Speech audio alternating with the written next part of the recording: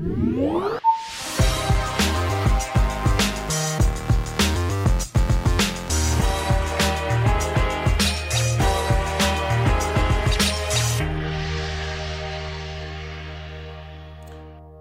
up, everyone? Welcome to episode 37 of Preloaded. My name is Josh Finderup, and I'm joined once again, as always, by the other half of Preloaded, Jackson Vanover. How you doing this week, Jackson?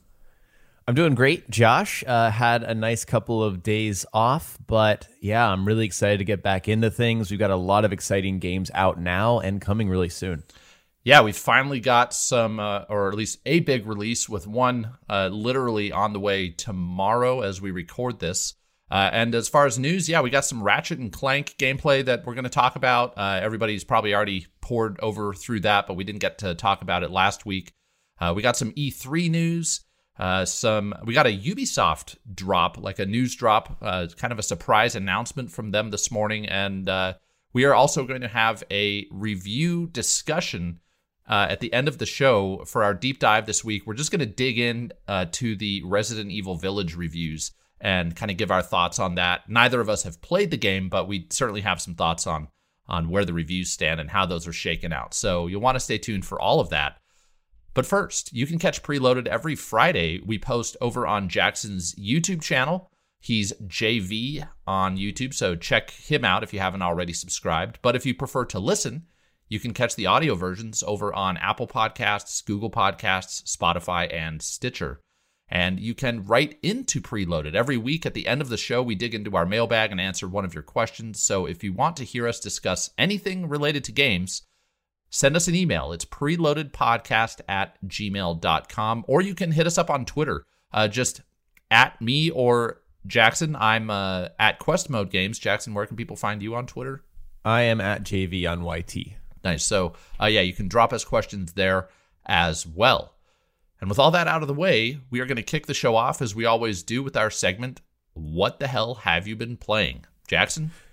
So, I was talking about this with Josh right before the show started. I actually managed to finish Returnal. So, in the last week, I was out of town when it came out. So, I picked it up briefly Sunday night, but really dove in Monday, Tuesday, Wednesday, and then finished it this morning. And I was absolutely blown away, both by what Returnal managed to pull off in terms of being kind of a semi-double-A game, I guess you could say, for an exclusive, but also at full price, but also just hooking me. Like, I was obsessed. I really, really dove deep into the game, and I learned all of the mechanics, and I became just very entrenched in it, and I was very satisfied by the ending, and apparently there's a secret ending you can go after, so yep. I may even go for that. Nice. So how many hours like you can go into your ship and see how long it took you, not to put you on the spot here or expose you in any way, but how many hours did you clock in this game? So only 17 and a half. It's pretty good. Yeah, I saw some people clear it in like 14 hours, so I think I might have been, either that was a really fast person or I'm not really sure, but 17 hours, 17 deaths. But the interesting thing is that I beat biomes 4, 5, and 6 on my first try. Just one go. I didn't die at all during that part.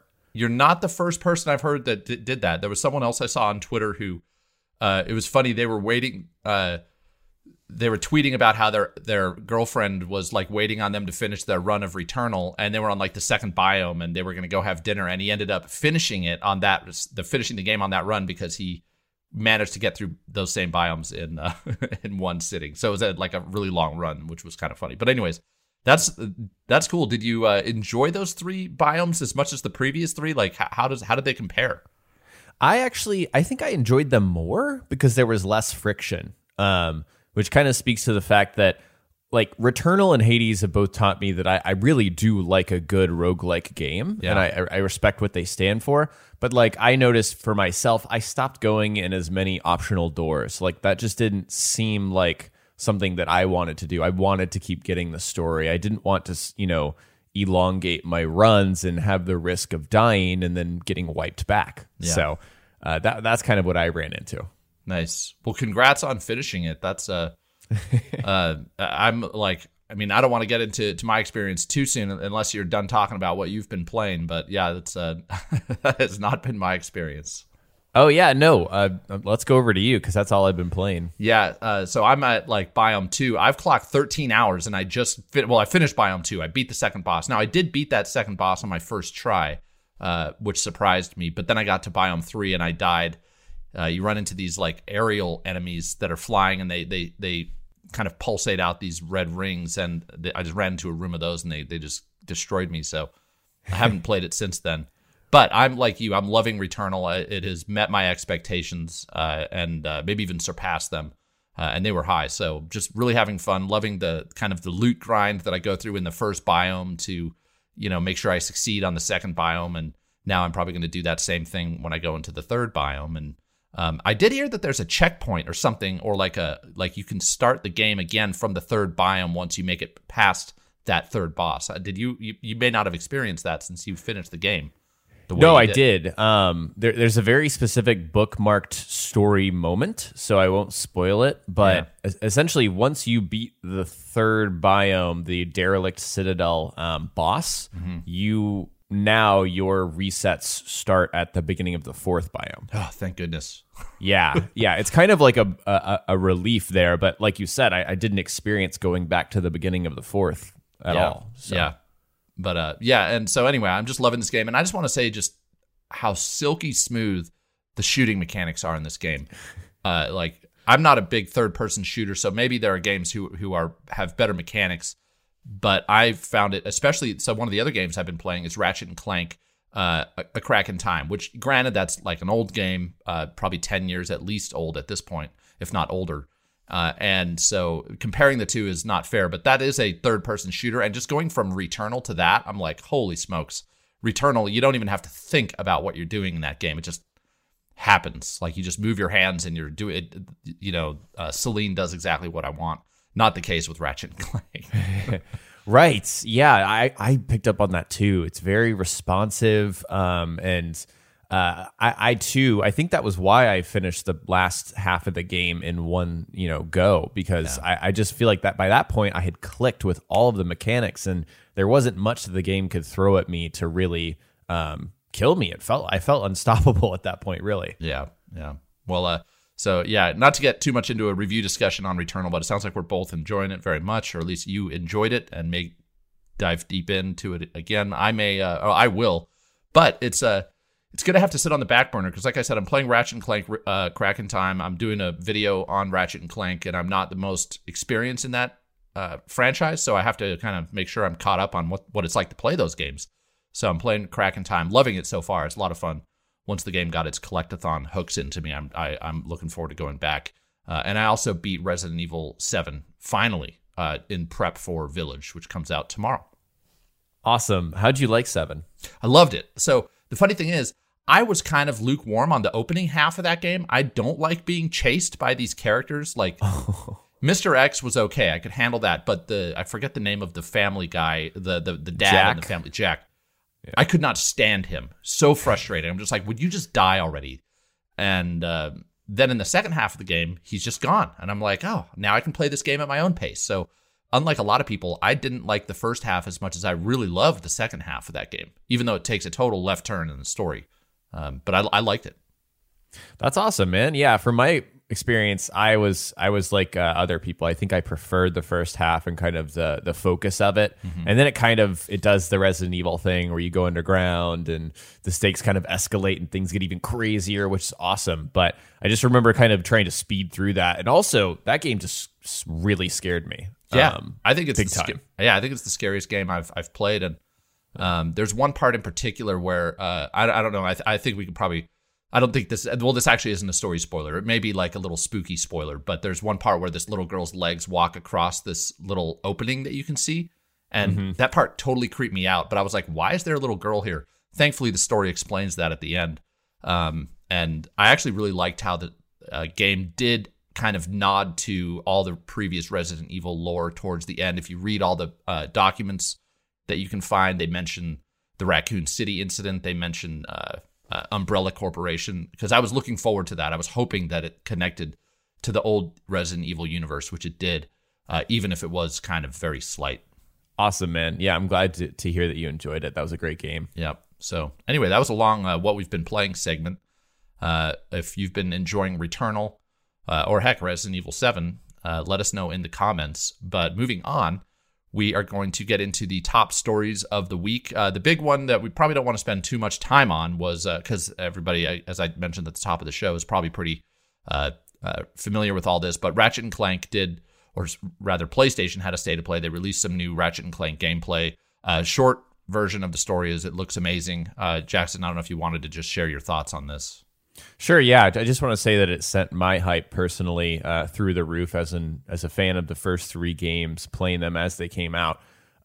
This is exactly what I want. It feels like they didn't hold back, whereas if you played the 2016 game, you might have thought that it was a little tame in some parts, trying to be a movie tie-in. No, this looks like they sunk a lot of money into it from Sony, and I'm really excited to play it. Yeah, me too. I think the game looks incredible. Going back to play A Crack in Time and having not really loved the 2016 remake, my hope for this game is that they somehow evolve this gameplay loop of go into a room, shoot everything, collect all the bolts, go into the next room, and do the same thing. I know that that's really oversimplifying it, but to be perfectly honest, that's what my experience has been like playing these games. That's, for some reason, that's what I feel like I'm doing. And so I hope that this is adding some new elements that make it a deeper experience. Right. I think it will be that. However, I hope that they kind of contextualize progressing your weapons and mixing in new combat elements like being able to dash around. That's huge. And that's really going to change the way it's going to feel more like Returnal. Yeah. So I'm really excited for it. Yeah. And that dash looks super cool. Got to say, I was impressed with the visuals. It does. There. Yeah. Rivet is in the middle of that dash. Did you notice that? Did you ever pause? Yeah. If you pause it, Rivet is in the middle. Oh man, I got to put that in my video that I'm making. That's a great detail, because one of my theories that I don't know if I was going to mention is are they one and the same, just the interdimensional versions of one another? So maybe that's the case. Maybe so. Yep. So moving on from that, we got some E3 news. So unfortunately, Konami will not be at E3. This was one of my most anticipated kind of reveals. What the heck is Konami going to show? They just released a statement saying that due to timing, they will not be ready for E3 2021, but they are deep development on a number of key projects. And obviously, there are a ton of rumors about Konami, Kojima, Microsoft, and E3. But how does Konami fit into all that, since they own the Metal Gear IP? So we'll see how that shakes out. Good news is they're still deep in development on these projects. Bad news is we're going to get that information likely sometime after E3. Yeah, I figure we'll hear from most major publishers. A lot of them will be at E3, but we'll hear from most of them in the E3 timeframe, that next couple of months. Yeah. And as for the Metal Gear Kojima stuff, I guess that could maybe happen at E3 if Konami just lets Kojima handle it. Yeah, right. Assuming we'll see. Sorry to interrupt. Assuming that is even happening. Right. But we also got some good news that some more, and this will probably continue to happen as we get closer to E3, but some more publishers jumped into the fray and are going to be joining the show. So we already had Nintendo, Xbox, Capcom, Ubisoft, Take-Two, and Warner Brothers. Interesting thing about Warner Brothers is they announced the DC. Well, I guess I don't know if DC and Warner Brothers are in the same camp, but there is DC Fandom, which got announced as well. But those are the publishers that are already there, and now we have Square Enix, Bandai Namco, and Gearbox are also joining the list of publishers. Square Enix, I mean, who knows what they'll show? They have a ton of stuff. I'm still hoping for Final Fantasy VII Remake 2, but there's a ton of other stuff. But Bandai Namco and Gearbox, what do you think is going on there, Jackson? Any thoughts? So I'm not a huge Bandai Namco guy. I mean, it wouldn't shock me to see a Dragon Ball game. I feel like they've been pumping those out and people have generally been liking them. Yeah. So something in that realm. I know they have a ton of other JRPG IPs, but again, not my expertise. Gearbox is interesting because they started publishing games a lot more. I'm actually forgetting what it is. Oh, Godfall. Godfall. That's it. Yeah. So I feel like Godfall's kind of dead in the water. I could be wrong there, but maybe a new project we see from Gearbox since they just started up their publishing house. We'll see. Yeah, I can see them maybe having an expansion for Godfall, but if that's their big showpiece, that's definitely going to fall flat. But Yeah. Bandai Namco does have, I think, Scarlet Nexus is a game that they've been gearing up to release. So we might see more of that. I think that actually comes out very soon. So anyway, that seems likely. But yeah, we'll see what those are up to. E3, can't wait. It's just over a month away, which is crazy. I know. I'm like still excited. It's virtual and we don't get to go, but I'm still very excited for it. Yeah, me too. I'm pumped. And so from that, I'm going to kick this one over to you, Jackson. We got this kind of, at least to me, it was a surprise Ubisoft announcement. Right. So this morning, Ubisoft announced that they're making a free-to-play Division game. It's called The Division Heartland, and this is coming 2021, 2022 to PC consoles and cloud. So this is interesting, and you may be wondering, like, why should we care, right? This is probably not something that you would expect to hear about on our show, but I found this particularly intriguing because back in February, there was a fiscal earnings call for Ubisoft that talked about how much they wanted to expand their franchises, just overall, tentacles, I guess you could say, into different areas of revenue through free-to-play games. I remember that.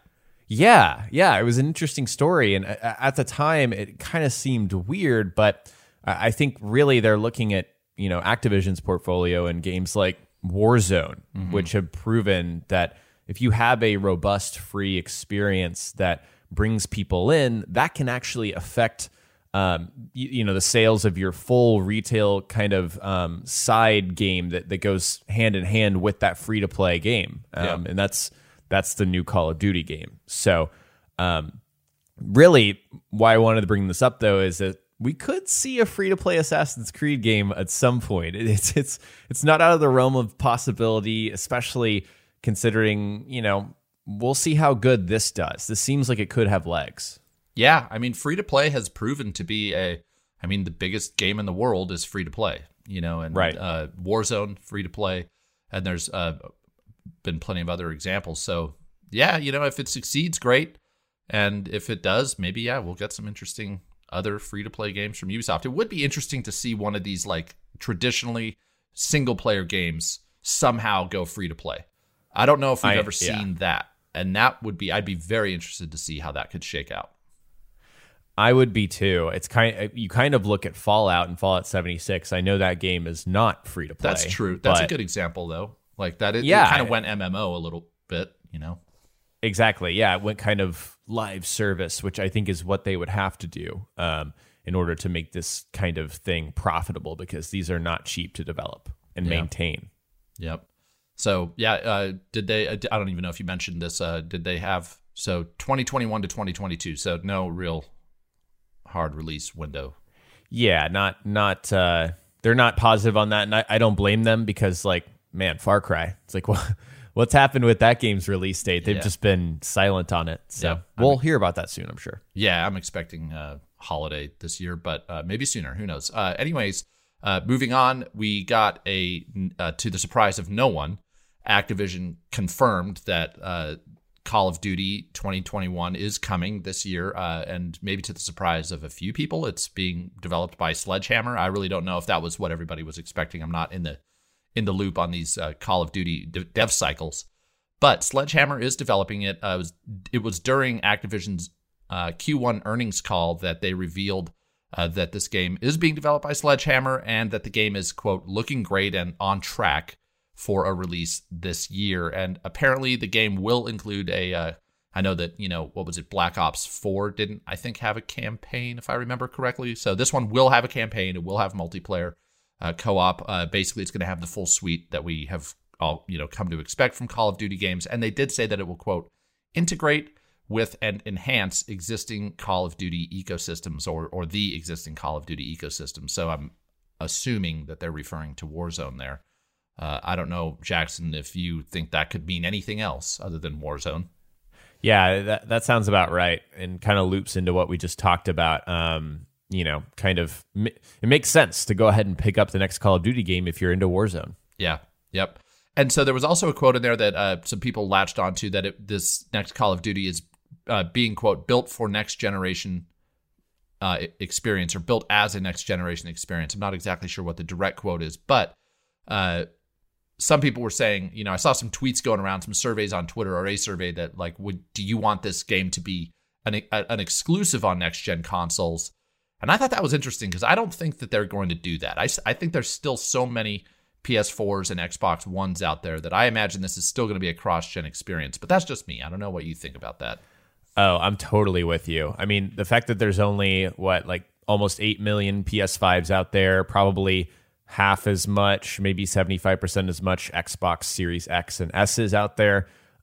We know how many units of PS4s sold. I mean, that's where the bulk of that Warzone community is. That's just where it is. Yeah. So they would be dumb to not, put the game on previous gen, I think. Yeah, especially with how many copies these sell. And then lastly, I think we actually talked about this on a previous show. The rumored name is Call of Duty World War II Vanguard. So there's some rumors about when this World War II setting could take place. Will it be in the 40s like World War II actually was, or will it be some alternate history, maybe in the 50s? So we have to wait and see on that. But Activision has promised more details soon. So that's what we know about Call of Duty coming up anyway. Right. And I would like to see it at E3. We'll see. Yeah, I think that would be reasonable to expect.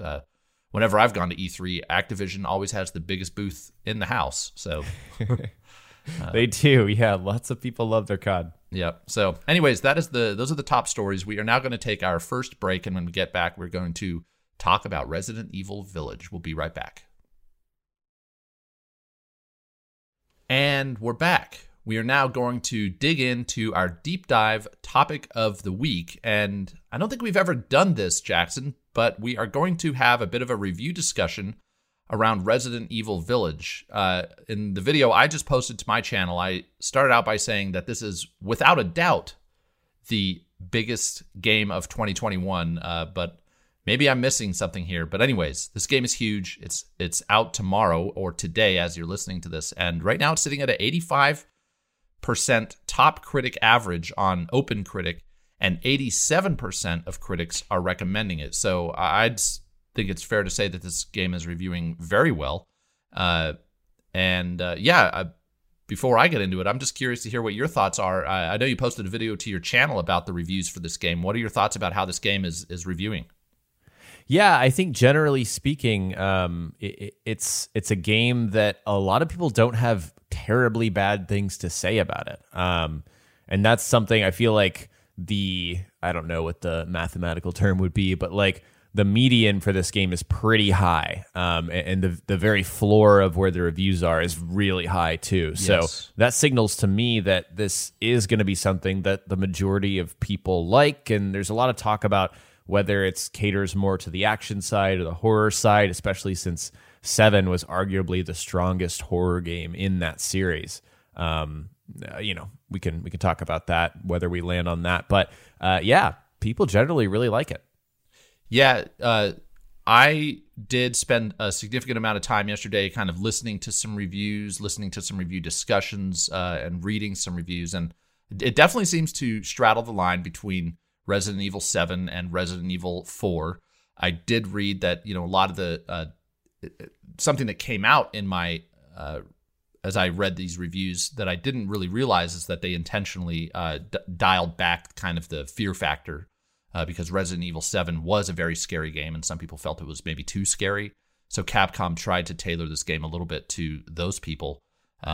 But yeah, just one of the quotes I have here, this was actually from a review that was given on inverse.com. I'm not familiar with this site, but it was actually one of the lower reviews that I could find, which was a 7 out of 10. And it just a very simple, short and sweet quote. They just said Resident Evil Village is a good but not exceptional middle ground between the action-oriented RE4 and the horror thrills of RE7. But another point you made that I want to make here and kind of reiterate is that this was one of the lower reviews. So yeah, the review floor, I think the lowest review I could find was a 5 out of 10, but the vast majority of reviews are 8 and above. Right. So really in between 8 and 9. That's where I would say like 80% of the reviews for this game fell. And even the negative reviews, quote unquote negative, the ones that were in between like 7 and 8, still have really good things to say about it. So I'm excited about it. I just having finished playing Resident Evil 7, I got more excited, much more excited to play this game. And so the fact that it has that it does kind of continue off of what Resident Evil 7 did, but maybe not as scary. Actually, that sounds great to me. I don't know. Right. I don't want to talk too much here, but before I forget, the one thing that I did read was that the characters people were all over the map about the characters. Like, they love the villains, but nobody likes Ethan. Right. Everyone hates Ethan. That's something I picked up on too, which is really funny. One of my favorite perspectives, forgive me, I can't remember where it came from, but I think it was Skill Up, actually. In his video, he said, yeah, Ethan's boring, blah, blah, blah, but it really serves to put the rest of the characters on the front stage in the spotlight. And I that's something that I can totally get on board with. Like, if those larger-than-life characters are kind of more of the focus, it's kind of a Far Cry 3 situation with Voss. Everyone loves Voss. And you might not have loved him as much if the main character, Jason, was, a little more engaging. I don't know if I'm making a good argument here for that, but yeah. Yeah, that's an interesting comparison, because, I always felt that Jason Brody, wasn't that his name? Yeah. Such a bro name. I know. Yeah, even has bro in the name. But I never felt like he was that interesting of a character. But with this, the villains seem, everybody loves Dimitrescu, and everybody in my YouTube comments corrected me that it is actually that you do pronounce the U. I don't know, but anyways.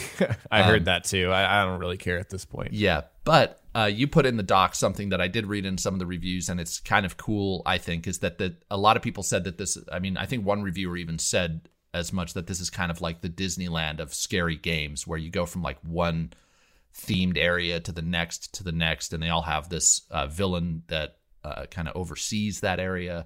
And that just sounds like a lot of fun to me. Totally. I'm with you there. And even you mentioned earlier that this is a less scary game. I was so scared to finish Resident Evil 7 that I'm glad. Like, I want to be scared, but at the same time, I want to feel like I can finish the game without like looking up what's going to happen next. Because I really did do that for 7. It really did get me.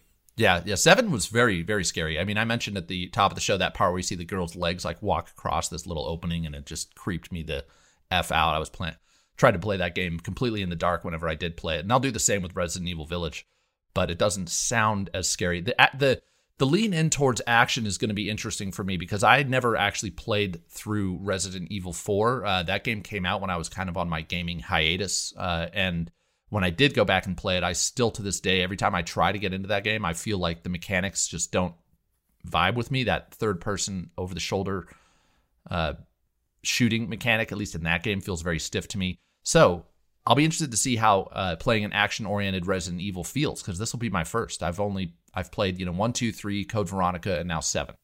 So. Oh wow, interesting. Yeah, I actually I haven't played 4.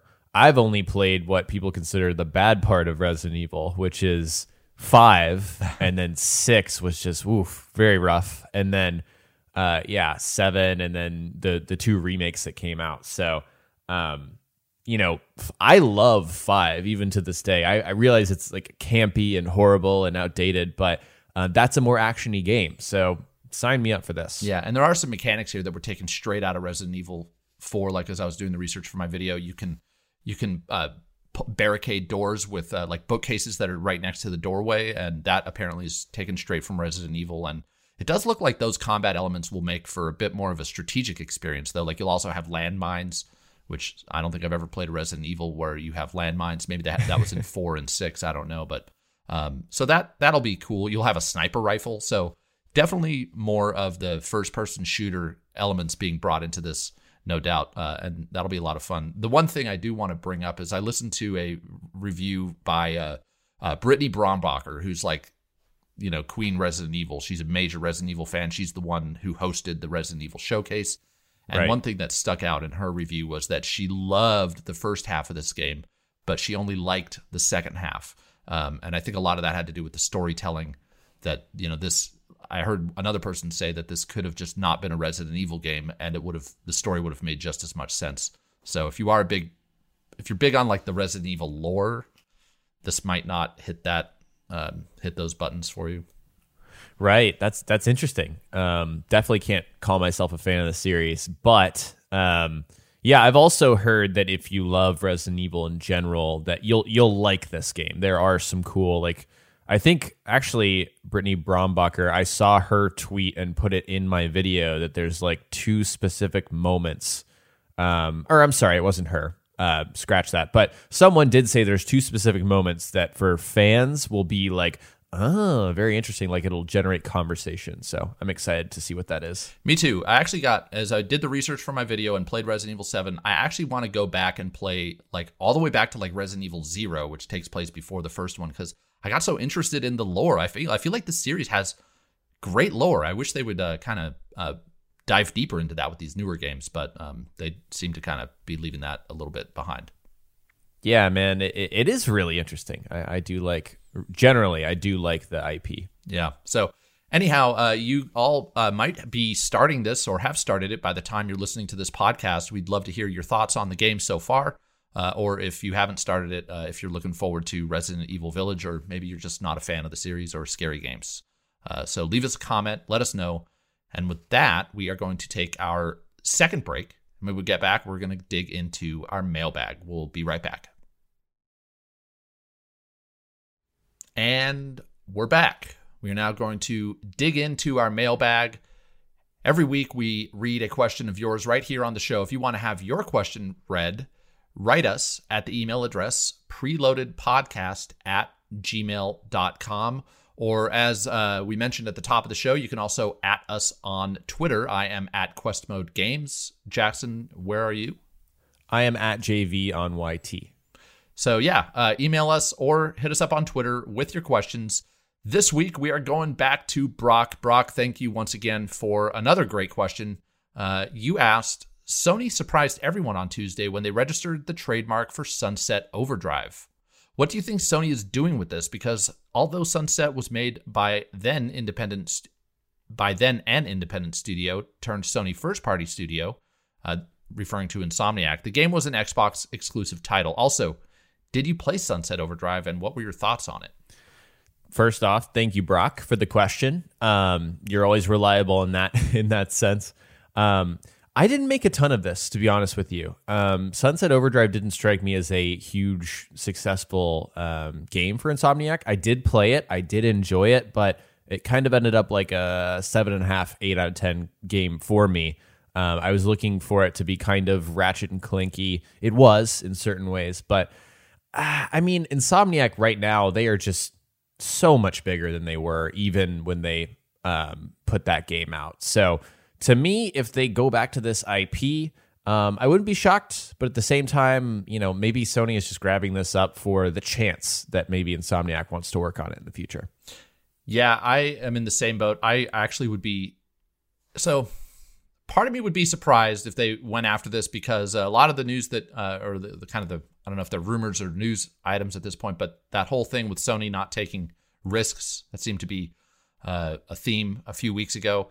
I feel like this is a risky franchise because it was a heavily promoted Xbox exclusive that just didn't sell very well. At least that, I don't know the exact numbers, but my impression of this is that Sunset Overdrive just didn't sell, didn't meet expectations in that regard, even though it was a very good game by most people's standards. Me personally, I didn't enjoy it as much as I'd hoped. I'm kind of with you, Jackson. I played it and I wasn't, I just wasn't too into it. So yeah. I love the aesthetic though. I wish more games looked like Sunset Overdrive. But yeah, I wouldn't be. Maybe we'll see something where they'll release like a remaster at E3. They might announce something. Maybe that's just totally off the top of my head. But I have a feeling that that's as far as Sony would be willing to go with a franchise that just hasn't proven to be very popular, unfortunately. Yeah. Right. You make a lot of great points, and it just occurred to me that maybe it just makes business sense to, after Sony acquired Insomniac, to to go and just grab that up, to just register that trademark. And, you know, we're always looking for little breadcrumbs and insights. This just doesn't seem like an obvious like indicator that we'll get another game. Yeah, and if there was another game, that means they would have Spider-Man. I mean, if Ratchet and Clank Rift Apart sells as well as it could, I mean, if it ends up being one of the best-selling PlayStation 4 or 5, I guess, games, you know, they might make another one of those. It just seems like they've got other irons in the fire. And so I don't know if this is the one that they would choose to pursue. Right. And not to harp on so long, but Insomniac, guys, has put out 3 pretty huge games in 3 years. I mean, they have been working, 2018, 2019, 2020, 2021. It just seems kind of crazy that they've been putting out this many games given their history. So I just wouldn't expect this. Yeah. But who knows? We'll see.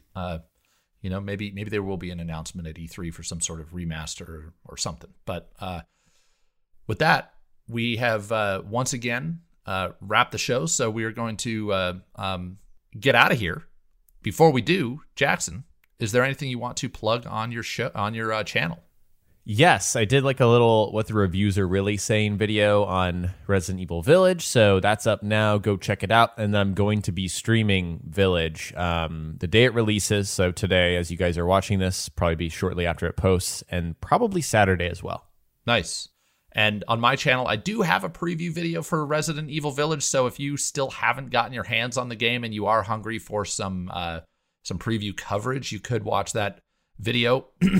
But beyond that, I am working on a Ratchet and Clank Ultimate preview, which probably won't post this week. It'll probably be next week. So as always, I appreciate everyone's patience as I work on that. And with that, we are going to sign off. Thank you so much for listening through to the end of the show. We will see everyone next week. Bye, guys.